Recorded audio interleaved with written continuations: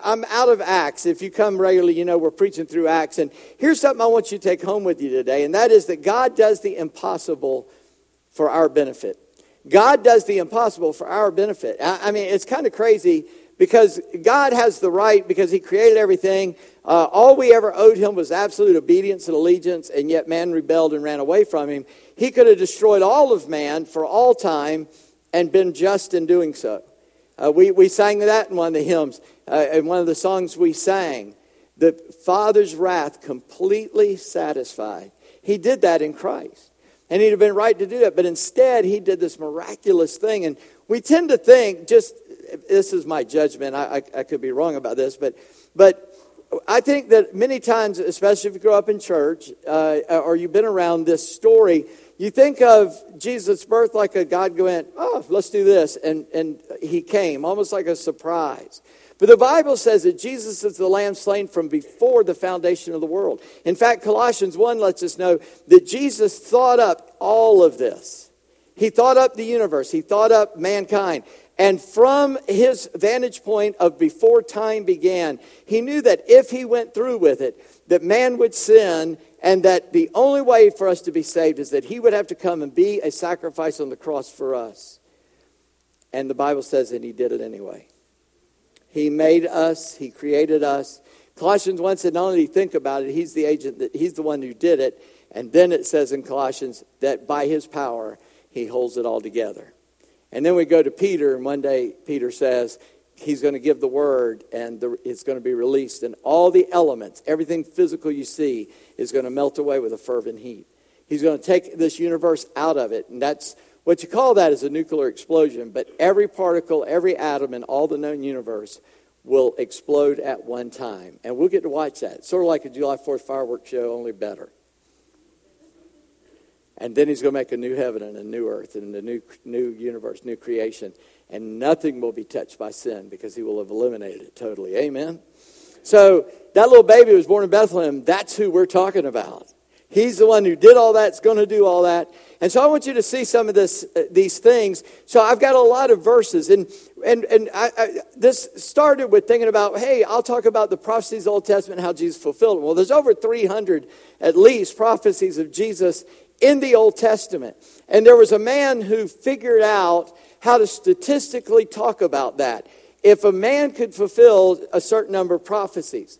So he said, if you had all these prophecies hundreds of years before before that person that it's talking about got here, in the time period of Jesus, and Jesus fulfilled 8 of them. There's over 300, so you got to stick with me. 8 is one that I might be able to describe so at least you can get a handle on it. If one guy is predicted hundreds of years in advance, a bunch of prophecies, and he fulfills 8 of them, here's what that looks like odd-wise. It's 1 in 10 to the 17th power. Now, if you want to know what 10 to the 17th power looks like, take the state of Texas. Please. No, I'm kidding. Take the state of Texas. I love the state. Take the state of Texas and bury it in silver dollars knee deep. Take one silver dollar, get out your permanent Sharpie, put an X on it, and have, the Jolly Green Giant throw it out in the middle of there. Then blindfold Pastor Andy, throw him in the middle of it, and the chances of him the first coin he picks up is the one with the black check on it. That's 1 to 10 in the 17th power. And that's 8 prophecies out of 300, and he fulfilled all of them. You see, the statistical probability that Jesus is not God, that he is not the Son of God, he didn't come at the will of God, and is not the Messiah, is statistically impossible. Now, to quote the great theologian in Dumb and Dumber, so you're saying there's a chance. Yeah, well, maybe. But statistically, it's impossible, okay? You with me so far? I'm really dry, y'all. I'm sorry, I'm thirsty very bad. So I'm going to have to drink a lot. So anyway, the first thing I want to talk about is in the past. He was born of a virgin. Now, I want to talk about that, but I want to tell you what that means for us. But first, you got to understand it. So if you got your Bible, you can turn to Isaiah 7. I don't want you to think I'm just going to make all this stuff up because I try not, I don't try not to do that. I don't do that, I hope. But Isaiah 7:14, by the way, if you think I made something up, challenge me on that because I want to be correct and I don't want to lead you in error. And Isaiah 7:14, you see, we've got a problem, and you might catch it as I read it. And so we won't stand up and read a whole lot of scripture, but listen to what Isaiah 7:14 says. Therefore, the Lord himself will give you a sign. Behold, the virgin shall conceive and bear a son and shall call his name Emmanuel. Now, in the verses before, the Lord spoke to Ahaz, ask a sign of the Lord your God. Let it be as deep as Sheol or as high as heaven. That's as deep as hell or as high as heaven. But Ahaz said, I will not ask. I will not put the Lord to the test. And he said, hear then, O house of David, is it too little for you to weary men that you weary God also? When God says, test me, you don't say, oh no, I'm too scared to do that. I mean, Pastor Andy was trying to figure out the initials, SSC. I said under my breath, I'm scared to call him a name. I just say, our great senior saints. I'm worried. I don't want to mess that up. And that's what Ahaz is like. Man, I don't know. No, not me. And God says, really? Is it enough that you make the nation of Israel tired? You're going to try to make God tired? Okay, fine. I'll give you a sign. And he says, verse 14.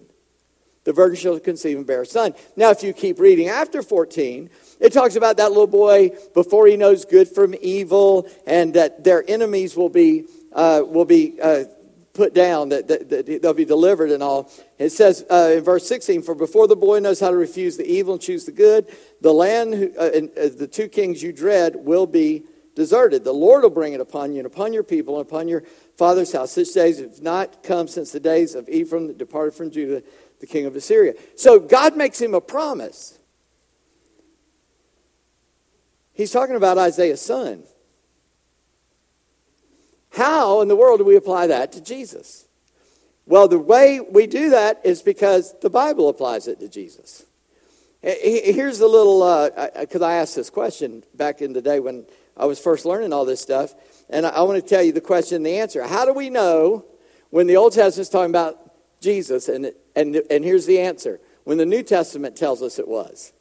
Because those people were especially prepared by God, those apostles were especially prepared to understand, and Jesus himself and angels and others would say that, hey, that's so this that was said about him would happen, because it's a phrase out of the middle of a different story.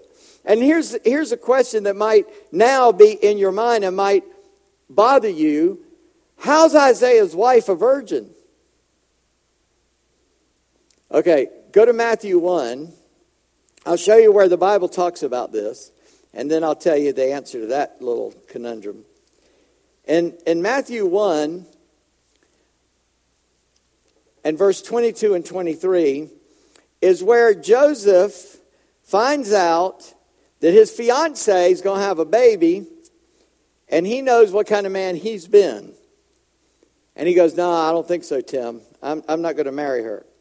And so in Matthew 1, in verse 22 and 23, here's what the Bible says. The angel says she will bear a son in 21, and you shall call his name Jesus, for he will save his people from their sins.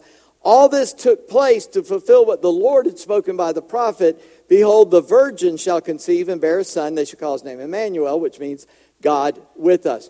Here's the deal. In this Bible that we hold is a translation of a different language. It's an English translation, actually of three different languages: Hebrew, Aramaic, and Greek. Aramaic's a form of Hebrew.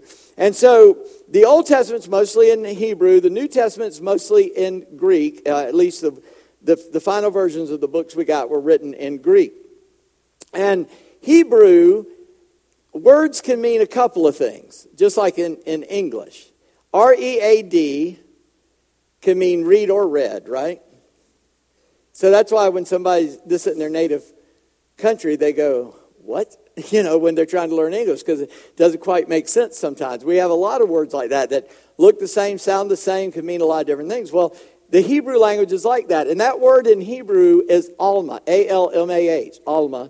And Alma means a young woman 1% of the time. 99% of the time means a virgin. So if a young lady gets married and you see her a month later, she could still be Alma, a young woman. Especially, a girl following God's laws.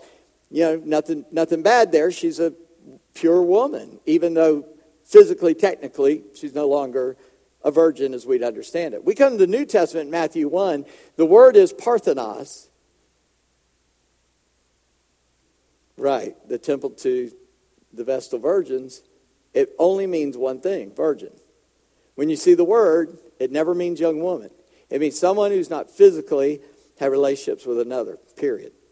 And that's all it means. So the New Testament translates the Old Testament to us and says, yeah, that was talking about Isaiah, and we call that a double prophecy. He's talking about Isaiah, but he's also talking about the Messiah. That happens a lot in the Bible. Again, how do you know? You got to read the New Testament because it interprets the Old Testament for us. Amen? Y'all with me? Do this.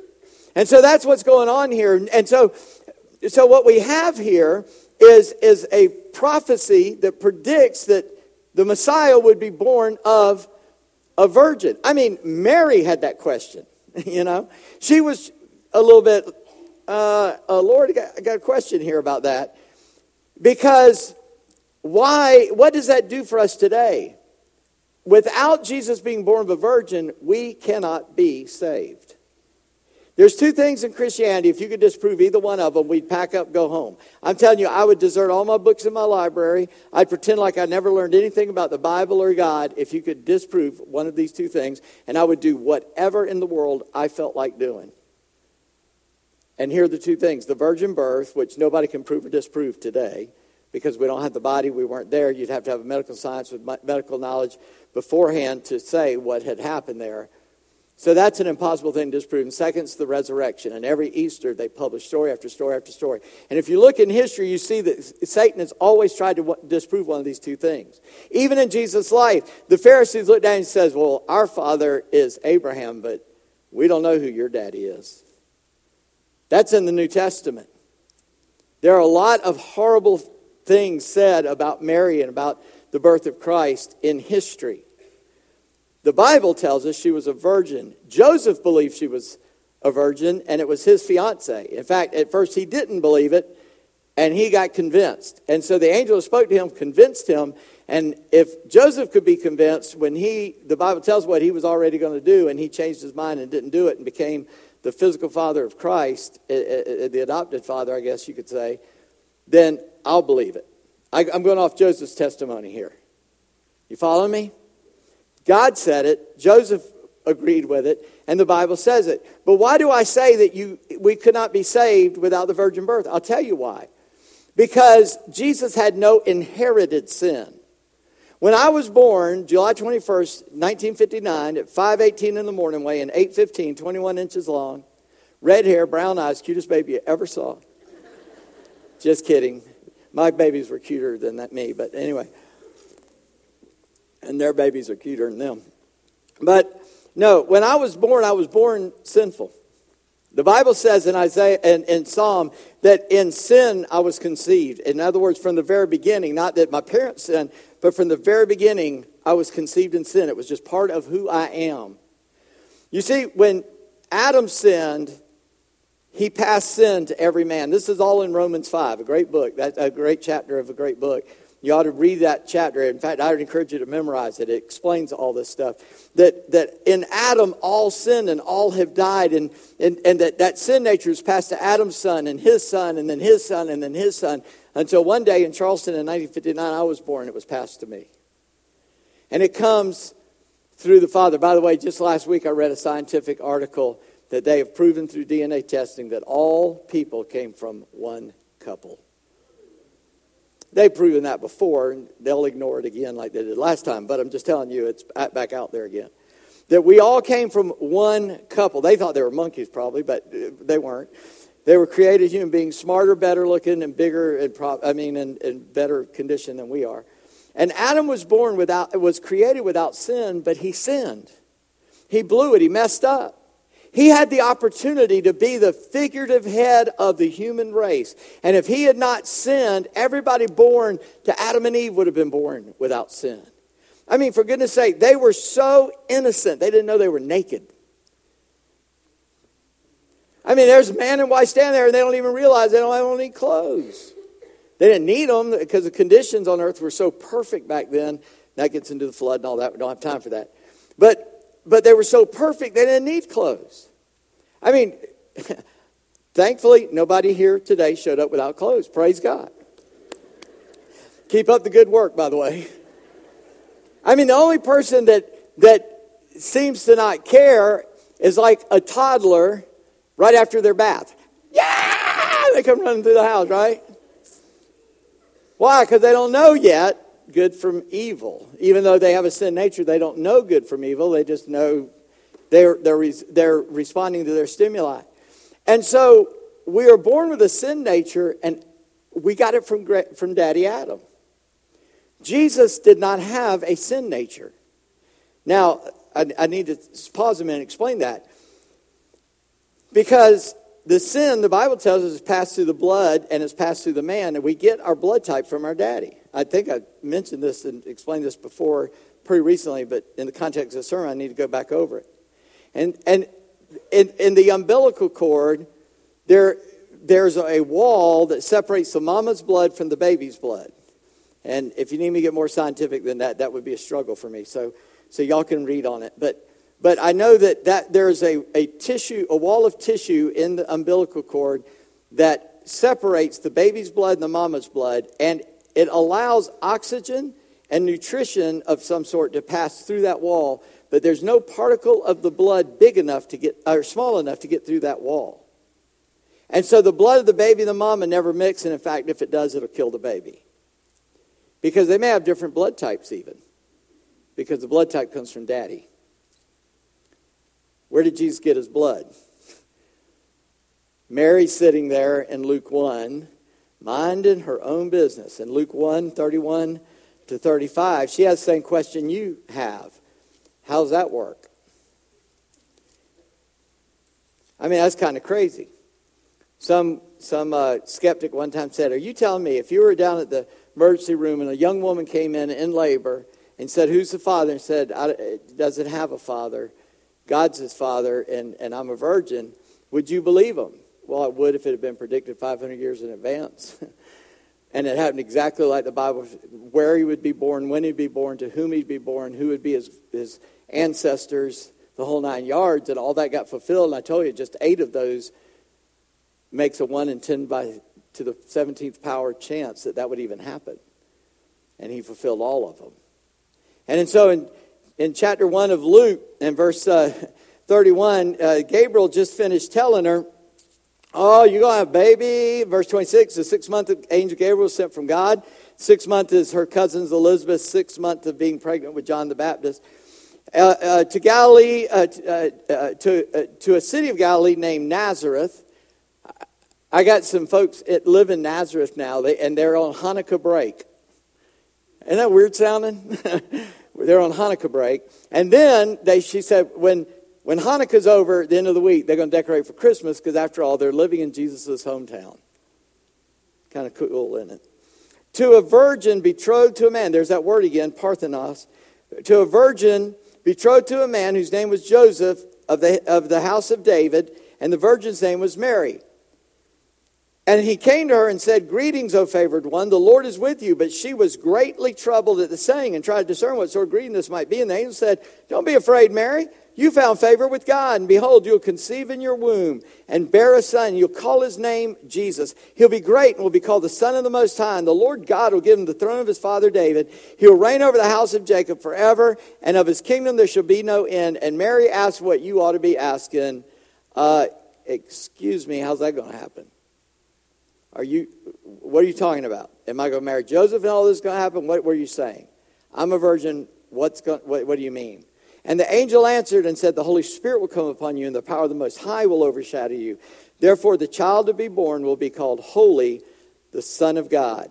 And then he goes on to give her the evidences to prove that what he said was true.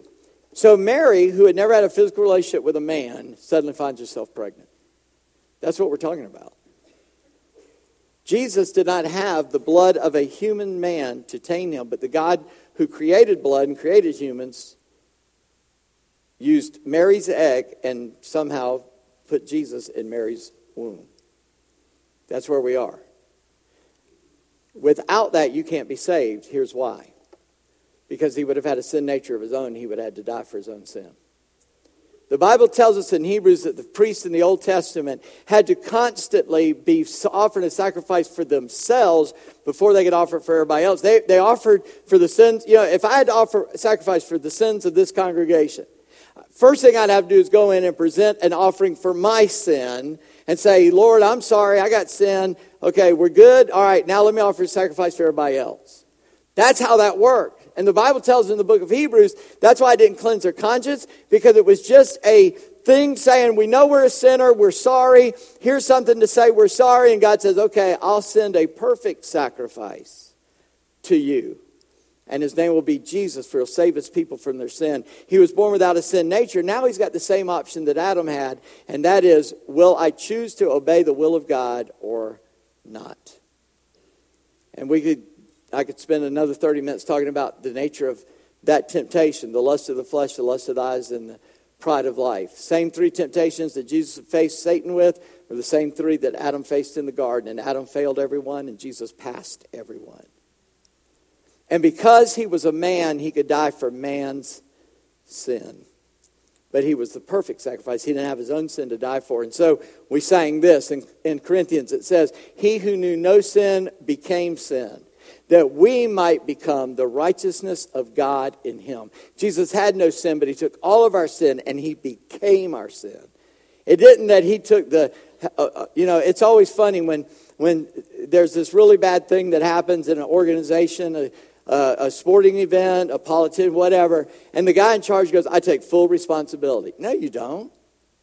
You didn't do it. You can't take responsibility because Jesus didn't just go, listen, I'll just die for everybody. And no, it says he became sin. He became disobedience. He became addiction. He became foulness and every perversion and every dirty sin that ever been committed in this whole world. He became that on the cross. And he put it to death and then rose from the dead victorious over it. I think I deserve more than one amen. I don't know about you. Thank you, bro. That was your cue. Thank you.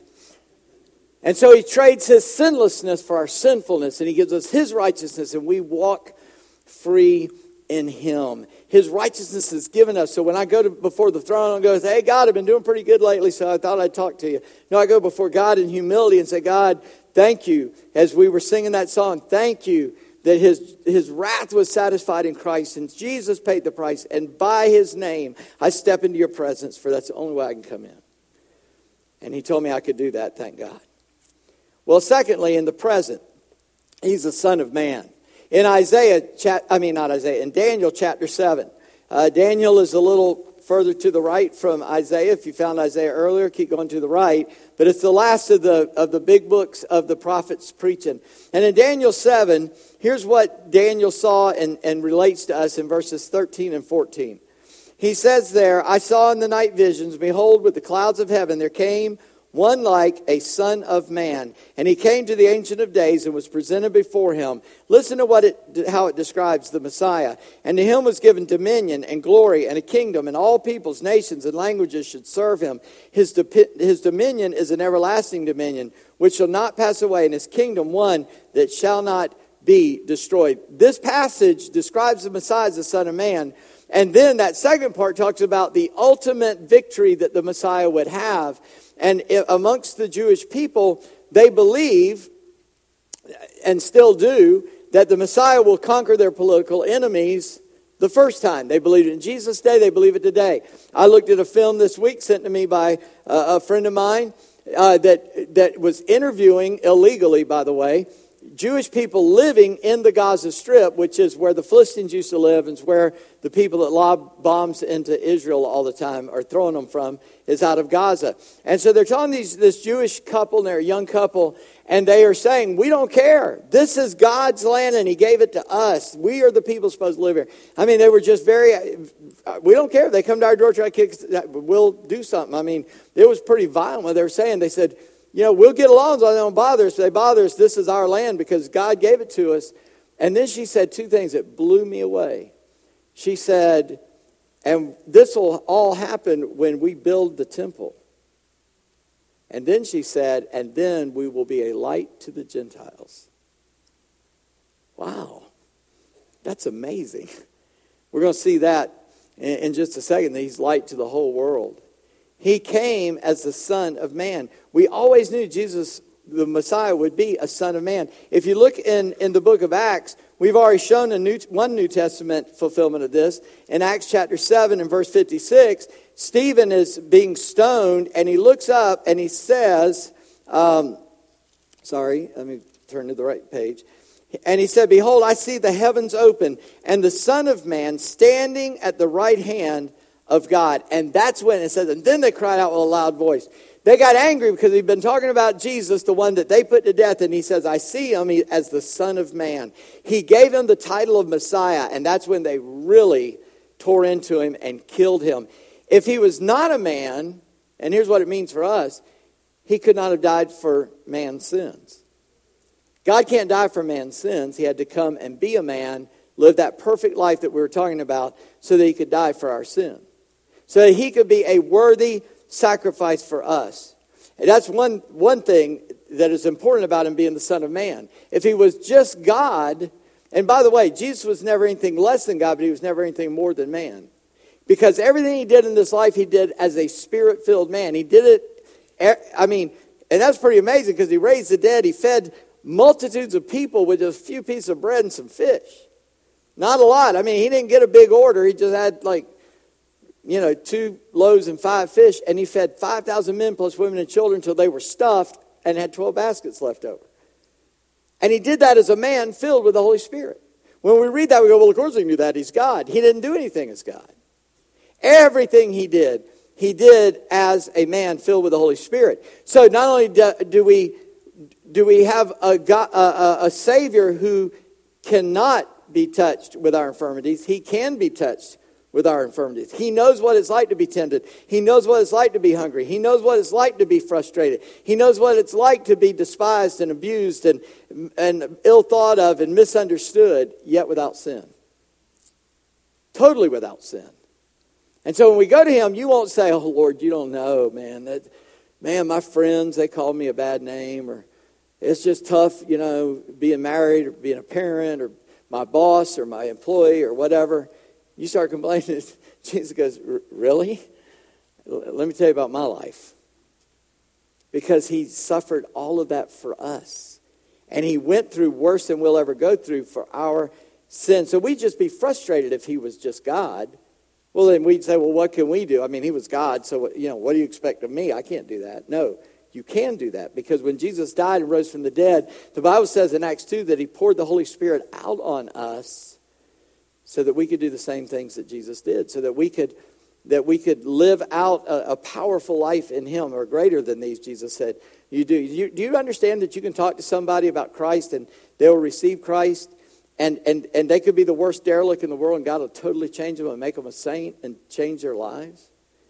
That's the greatest miracle that's ever happened, and it can happen today, even for you if you don't know him. He sympathizes with our afflictions, and everything he did by the power of the Holy Spirit. And so therefore, we can live that way. Later on, Paul wrote these words, that we hold in these clay vessels the eternal weight of glory. God lives in a clay pot called your body. And one day when that becomes so overwhelming, we die physically and go to heaven. I've already died. I'm never going to die, by the way. I'm just going to fall asleep and wake up in heaven.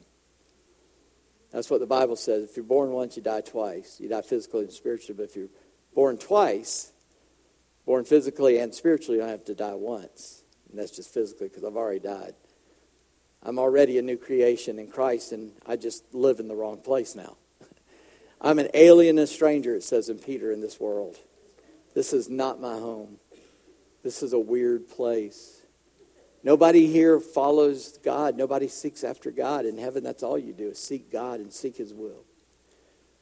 We live in an alien place. We are strangers and aliens, sent to be ambassadors to a foreign country to tell them about the King who wants them to come to his kingdom. Which is the last point I'd like to make in the future.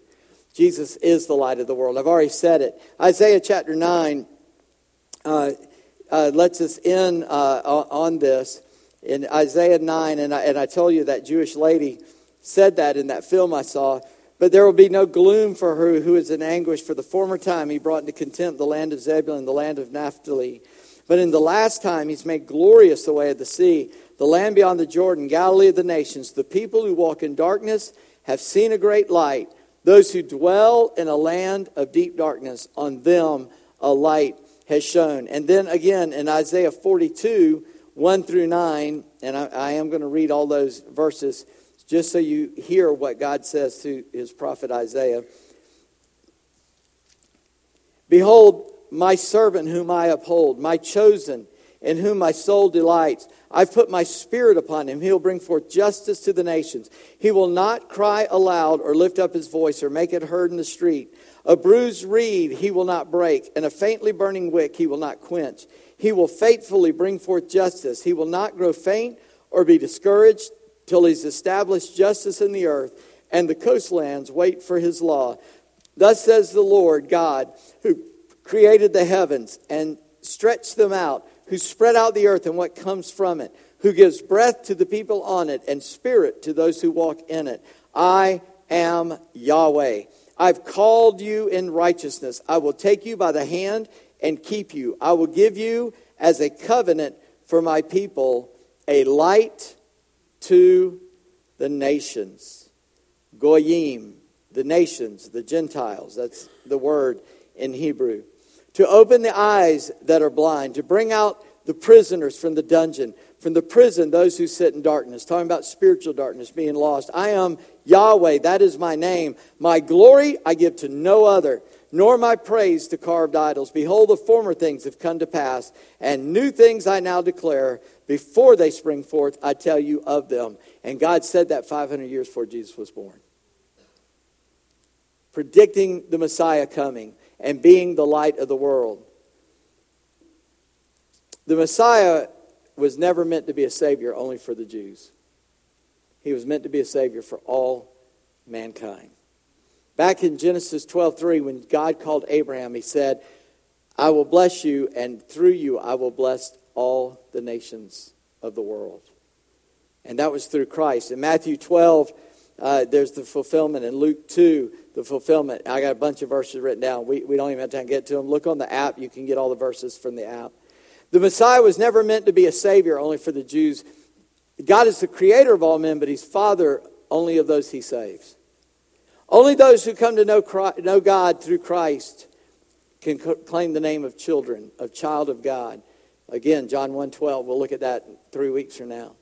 And so God wants to bring all men into one kingdom. See, we have this idea that if you're born physically a Jew, you've got a special favor. And indeed, Paul says, yeah, there's an advantage to being a Jew. But he also said this in Romans 2 in the last few verses. But he is not a Jew who's one outwardly, circumcisions of the flesh. But he's a Jew who is one inwardly, whose circumcisions of the heart. In other words, when you come to Christ, you become a chosen person of God. Well, I can tell y'all are excited about that. I mean, come on. I am a chosen, blessed person of God. The creator of all things died for me so that I could know God as Father. And he's a light to the Gentiles. He's a light to me. He's a light to all the world. So, what can you do about all that? Live in righteousness that Jesus bought for you. You can't be good enough. I can't be good enough. None of us can be good enough. I mean, I would not be high on the list. If we voted who you think the most righteous person in this building is, I would be way down low on that list. Paul, the apostle, greatest Christian that ever lived, said, I'm the chief of sinners. The more you know God, the more you realize how needy you are of God. I don't have anything to bring to him. I only receive from him his righteousness. And so I need to live in his power, not in my own. I don't need to try to be better. I need to let him be better through me. I need to let him do his work in my life. We read it in Proverbs 3, 5, and 6. We like to quote it. It says, don't lean on your own understanding. In all your ways acknowledge him. He'll direct your paths. Which also applies to walk in the Holy Spirit as Jesus did. That'd be another thing you ought to do. Jesus did that as an example to us. When you go, well, Jesus, you did that because you're God. He goes, no, I didn't. I did that as a man filled with the Holy Spirit. And the same Holy Spirit that filled me lives in you. And you think I'm making that up? Romans 8:11 says, if the Spirit that raised Jesus from the dead lives in you, then, in other words, the Spirit through which that lived in Jesus, that rose him from the dead, now lives in us. He's not on us, he's in us. In the Old Testament, he would come on men in special needs and special times. And now the Holy Spirit walks with us and talks with us and leads us to the truth of God's word, leads us in what we ought to do, shows us his way through his word. And so we need to know that. And then thirdly, tell at least one person about Christ. Tell at least one person this week about Jesus. I mean, it's the Christmas season. It's easy, right? All you have to do is celebrating Christmas. Man, what's Christmas mean to you? What do you think we're celebrating? How do you celebrate? You can ask them any question like that. I mean, just get them talking about it. You say, how do I get them talking? You ask them a question. Now, if they look at you and like turn away, maybe you got to be even nicer. But I guarantee you talk to somebody about Christmas, they might brighten up a little bit. And they'll start a conversation with you. Oh, well, I just like, and they'll name a bunch of stuff. And if you realize that they don't really know what the real reason for Christmas is, you say, yeah, I know, I love Christmas because it was when Jesus was born. And I mean, think about it. He was God who put on a body and lived with us. What? I mean, we don't usually say it that way, do we? Because it's just kind of a story we've heard and we think it's a story. God put on an Adam suit and moved into our neighborhood. That's what this means. So tell somebody. And don't think you got a long time to do that. Or they got a long time. You say, well, I'll try to. I don't know. I'll get to it. This weekend, my wife and I had to go to South Carolina. Her cousin died. He was 2 years older than me. I'm 59. He's 60. He was 61. Just before Thanksgiving, he has a farm and all this, and he has chemicals to kill plants that you got to have a license to have. And they were going to kill some plants in their garden, in their like flower garden or something, one last time before winter. And that poison got poured into a Coke bottle, and it was sitting on the counter. And the next morning when he took some pills and grabbed that and took a sip, and as soon as it hit his mouth, he said, really, spit it out, but it was too late. So he lived a couple weeks, and he died this past week. 61 years old, didn't know.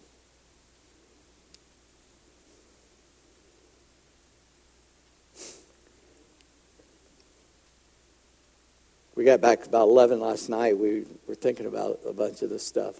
Death is kind of on my mind. It reminds me once again that, hey, I don't have a lot of time. Jesus was born of a virgin so I could be saved. By the way, Mary was not immaculate. She was not sinless. She was a sinner. 8 days after his birth, she had to go offer a sacrifice for her sin. He lived in the Spirit, so can I. He's the light to the world, and he said he lives in me so that he can shine through the cracks in my pot. Because I am a cracked pot, by the way. But if God's living inside that cracked pot, he's got to shine out through those cracks, doesn't he? So his call to me is to shine. And the more that pot fades away, the more the light gets out. Amen? And so in my flesh, I'm diminishing day by day by day. But inside of me, the glory of God builds every day. So this Christmas, remember, the Christmas carol is that Jesus always has been, always will be, but he put on flesh and dwelt among us, that we could behold his glory. Glories of the only begotten of the Father, full of grace and truth. And he did that so you could be saved and know him. And that you could tell other people how they can know him.